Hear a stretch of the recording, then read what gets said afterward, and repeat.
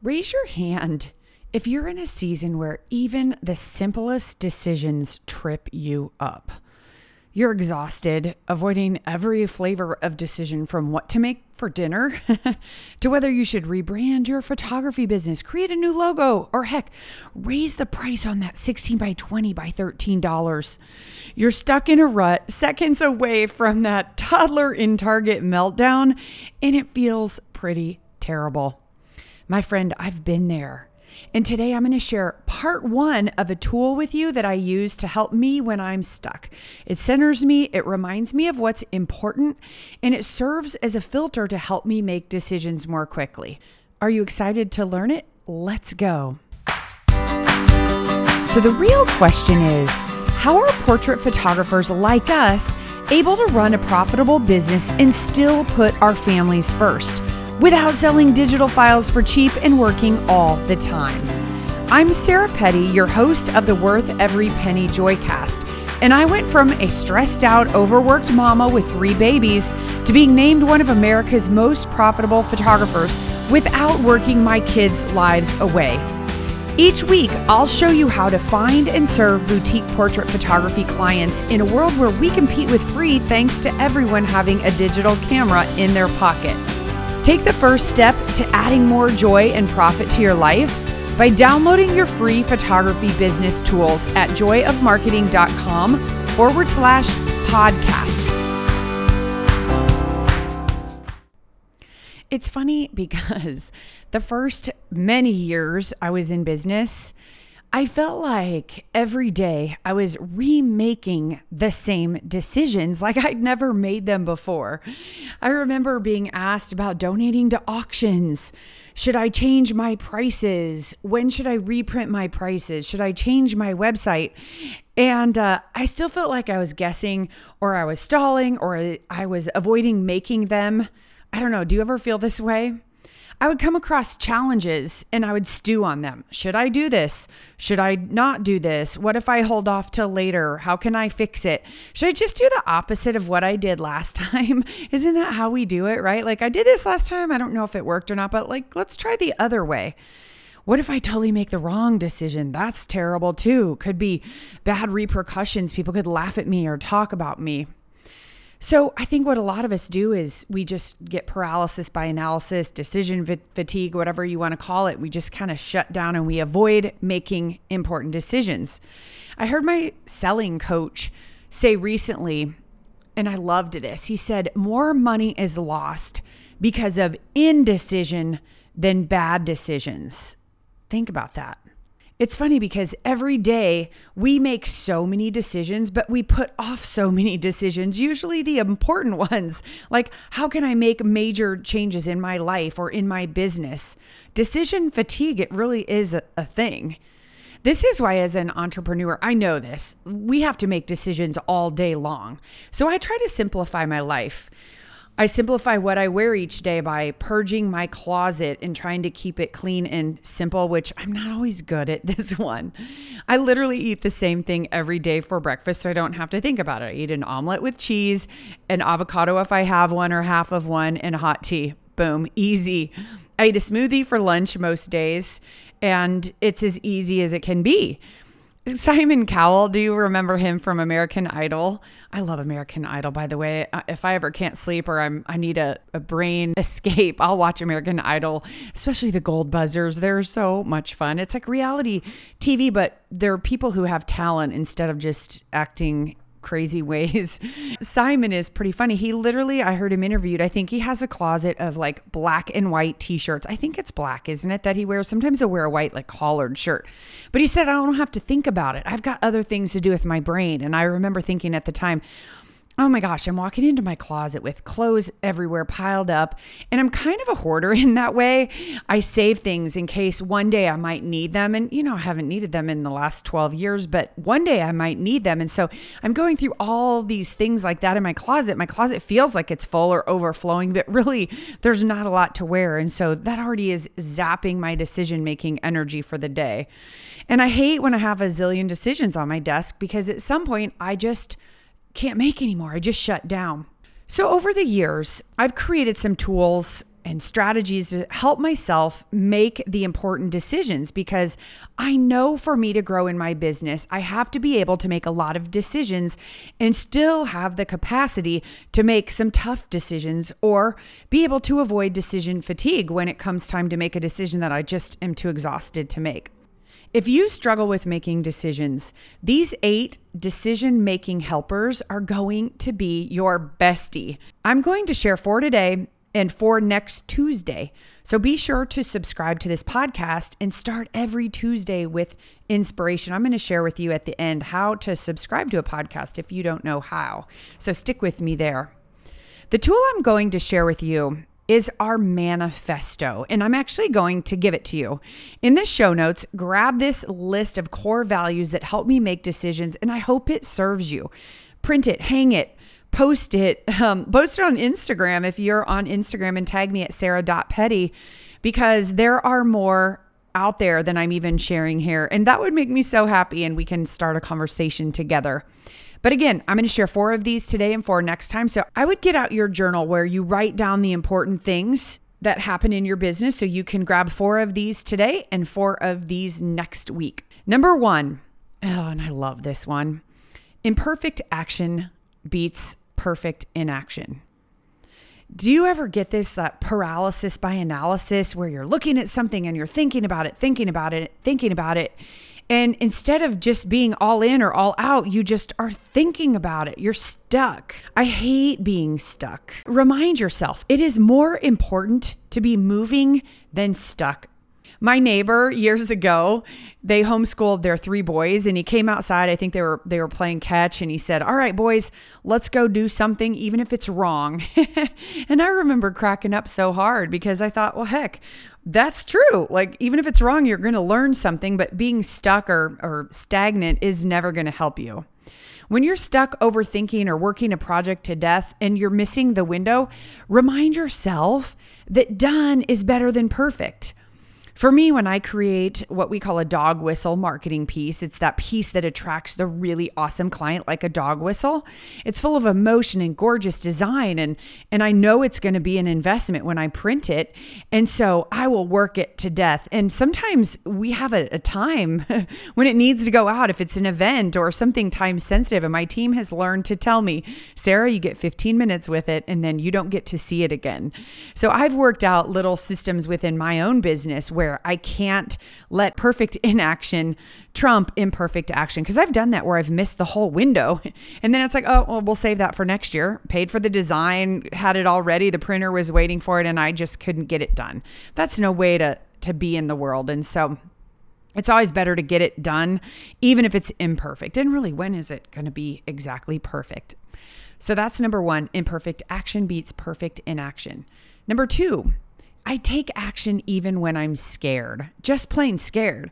When I'm coaching photographers, especially in my starter course, it's called Boutique Breakthrough. It's a workshop where for 8 weeks, I work with them and I hold their hand to go through and get their first $1,000 client. And it's scary, right? It's scary. None of the things that they have to do are hard, but it's hard to take action when you're scared. And what I've noticed from teaching this workshop for years and teaching photographers for years, that the number 1 thing that I see that's different from photographers who succeed and photographers who don't, it's not their photography, it's not their background, it's not their gender or their age or anything about that. It's the ones who take action. The ones who keep taking action succeed faster. It's just true, because I can give you every technique, tactic, strategy in the entire world. And if you don't do it, it's not going to get done. It's not going to help you. Ricky Clark is a student of mine from Iowa, and he's one of my recent Boutique Breakthrough students. And he was the fastest student to get his, we call him a Julie. Julie's a client or a client that invests $1,000 or more. Less than 2 weeks into the class, he took action and he got a $1,700 order. He didn't even have all of the education yet. Why? Because he followed the steps and he took action. Right? He took action. There's no other way to describe it other than he took action and he was rewarded with it. The thing I also love about taking action is that it forces you to prioritize, right? You say, oh, I'm prioritizing my business, but then it keeps being put on the back burner. When you jump in a class like that, like our boutique breakthrough, you're going with this student. So something else in your life has to be set on the back burner because this is moving to the front burner. So you can only act on one thing at a time, which means when you make a choice like investing in yourself, you will make that a top priority. That's just how it works. So even when you're scared, sitting there isn't going to help you. Taking action is. Number 3, failure is actually learning. And I've talked about this in past podcasts, and I'm sure I'll talk about this in future podcasts. I'm scared to do this because what if I fail? What if I mess something up? It's going to happen. Most business owners and entrepreneurs who are successful, well, I would venture to say every single one of them has failed. When I hear entrepreneurs speak, I get way more from listening to their failures than their successes. I was in a really cool business program in St. Louis, Missouri, which is about 2 hours from me, for about 5 years. It was called the Entrepreneurs Organization. And it was a big commitment. I had to go there every month, and I met with a group of 8 of us. We were in a little forum, and we met together, and you have to meet a certain sales volume. There's pretty big criteria to get in, but they would bring in top speakers. And I remember they brought in Jimmy John from Jimmy John's, the sub franchise, which was started in Central Illinois at a university here in Charleston, Illinois. It's Eastern Illinois University. And so it's all over the Midwest. It may not be where you live, or you may not have heard of it. But of course, we all have watched him just explode in growth. But he shared things with us that he never shares with anyone. And of course, I can't share because when you're a part of that organization, everything is very confidential, but it was one of the best speakers I've ever heard because he openly shared his failures, and it just makes you feel so good because it makes our failures seem like, oh, I lost a client. That's not a big deal. Or I made someone upset, or I messed up an order. Like, it's not really that big a deal. I always say there's no such thing as a portrait emergency. We're not heart surgeons. We make people happy. We're not saving lives. Like, we are changing lives, but no one's going to die on our table today. But I loved that time with Jimmy John. And that's why whenever I meet with entrepreneurs, I want to know, what have you failed at? What have you failed at? And it's my favorite thing. One of my coaching students named Jill Liebhaber, she's in my peak performance coaching program. This is my top program that's usually full. My students have to go through the boutique breakthrough course to even know about this, to even get an invitation to apply. It's just very invite only because I only have so much time, and I can only work with students who are coachable, and students who will take action, and students who will follow these core values, lifting others as they climb. So it's not something you can even find out about online. But one of my students, who also is an assistant coach in the program with me, her name's Jill Liebhaber, and she lives 3-4 hours north of me up in Chicago. And she just has the best perspective when things don't go as planned. I always hear her reframe failure in the form of what she learned. And we communicate via an app called Voxer, Voxer. It's a little orange app. It's like a walkie-talkie where my coaches and we can communicate. And we were voxing on a message, and I said, hey, tell me about a failure you've had, would you? Because I knew I was going to be talking about failure, and I knew her stand on it. And she said, I just don't have any. She said, every time something doesn't go right, I've learned so much that I would never call it a failure. She literally doesn't see it as a failure. And she sees what she learned, which I absolutely love. She just is the poster child for failure is actually learning. And so if you even take a minute to think about failures in your life, you learned something, and that's like a block that you can then step up on to get you to the next goal. It doesn't pull you down, it lifts you up. And number 4 for today, and then again, I'm going to give you the next 4 next week. Number 4 is I squash excuses. I know that can sound cliche, excuses, but guys, I coach adults for a living, and I see the excuses that they're making. I see kids make them. I see young people, old people, people of all ages making excuses. And I've heard people say, and I love this, you can have success or you can have excuses, but you have to pick one. So your life may stink by no doing of your own. And I get it. But here's the thing. In one of my first jobs, I was in advertising sales, and it was so hard. I had to go door to door basically to businesses, and I was selling newspaper advertising, and then I was selling a direct marketed magazine. We were getting into list segmentation and database management, and it was really cool, but I had to start this magazine. So I was cold calling, walking into these places, and it was so hard, but it helped me so much. But I remember it being very hard. And I came across a lot of struggling business owners. I heard so many excuses of why their businesses were failing. They were blaming the economy. They were blaming their location or the weather or whatever they were blaming, that there wasn't enough traffic on their street. They had an excuse for everything. And, I was young. This was one of my first careers, so I believed them. And I was like, oh man, they really got a tough break. They can't succeed because of X, Y, or Z. Then I got the dream job that I really wanted as a marketing director at an advertising agency, where the clients who would hire us had larger budgets. They had to, because we were spending and investing their marketing dollars in media. And if they didn't have a media budget, they definitely couldn't afford us. So these were larger clients who had gotten some success already on their own. They were tenacious. They didn't have excuses. They were like my student Jill, and they would say, hey, this didn't work out for us, so what we did is this. They never said, oh, this didn't work out for us, so we closed. I mean, sometimes they make good decisions and needed to close a location or whatever, but it doesn't stop good business owners from figuring out another way and having tenacity. They didn't play the shame and blame game of blaming this person or their landlord or the economy or whatever politician is in office or the road crew in front of their building. Like, they found another way.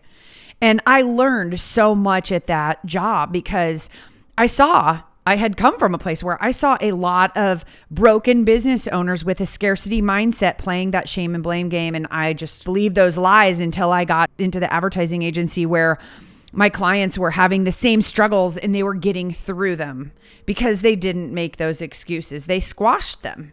So this is a really great perspective. You can buy into those excuses, and you can start perpetuating them and talking about them and using those excuses. But as long as you're not going to be able to have the success. You got to pick one: success or excuses. So guys, this is 4 of many things on our manifesto. So I hope you can join me again next week for 4 more, so you can get better at making decisions. Because remember, more money is lost on indecision than on bad decisions. Keep making decisions, and hang with me. I'm going to share with you how you can subscribe to this podcast so you don't miss next week. You're not going to want to miss it. Okay, friend, I'm a little embarrassed to admit this, but I didn't know how to subscribe to a podcast. I know. I'm new to this whole podcast world, but I figure, heck, if I didn't know, maybe you didn't know either. So here's the scoop. If you want to get notified on your phone each time I drop a new podcast, do this. First, if you're on an iPhone, open up the podcast app on your iPhone, type in Worth Every Penny Joycast, and you'll see a tiny purple subscribe button. Just tap it and voila. Now you'll be the first to know when there's a new episode, and it will even be delivered right to your phone, so you can hit play during carpool, your drive to a session, or during a workout without having to search for it. Now you'll be the first to know when there's a new episode, and it'll be delivered right to your phone, so you can hit play during carpool, your drive to a session, or during your workout without having to search for it. And while you're there, if you want to tap the 5-star button to review it, it's how we get the word out to other photographers who may be struggling and need help too. From your computer, you can subscribe to this podcast through the iTunes Store. And if you're on an Android phone, you can listen via the Google Play Music app. And as always, this Joycast is 100% free to you.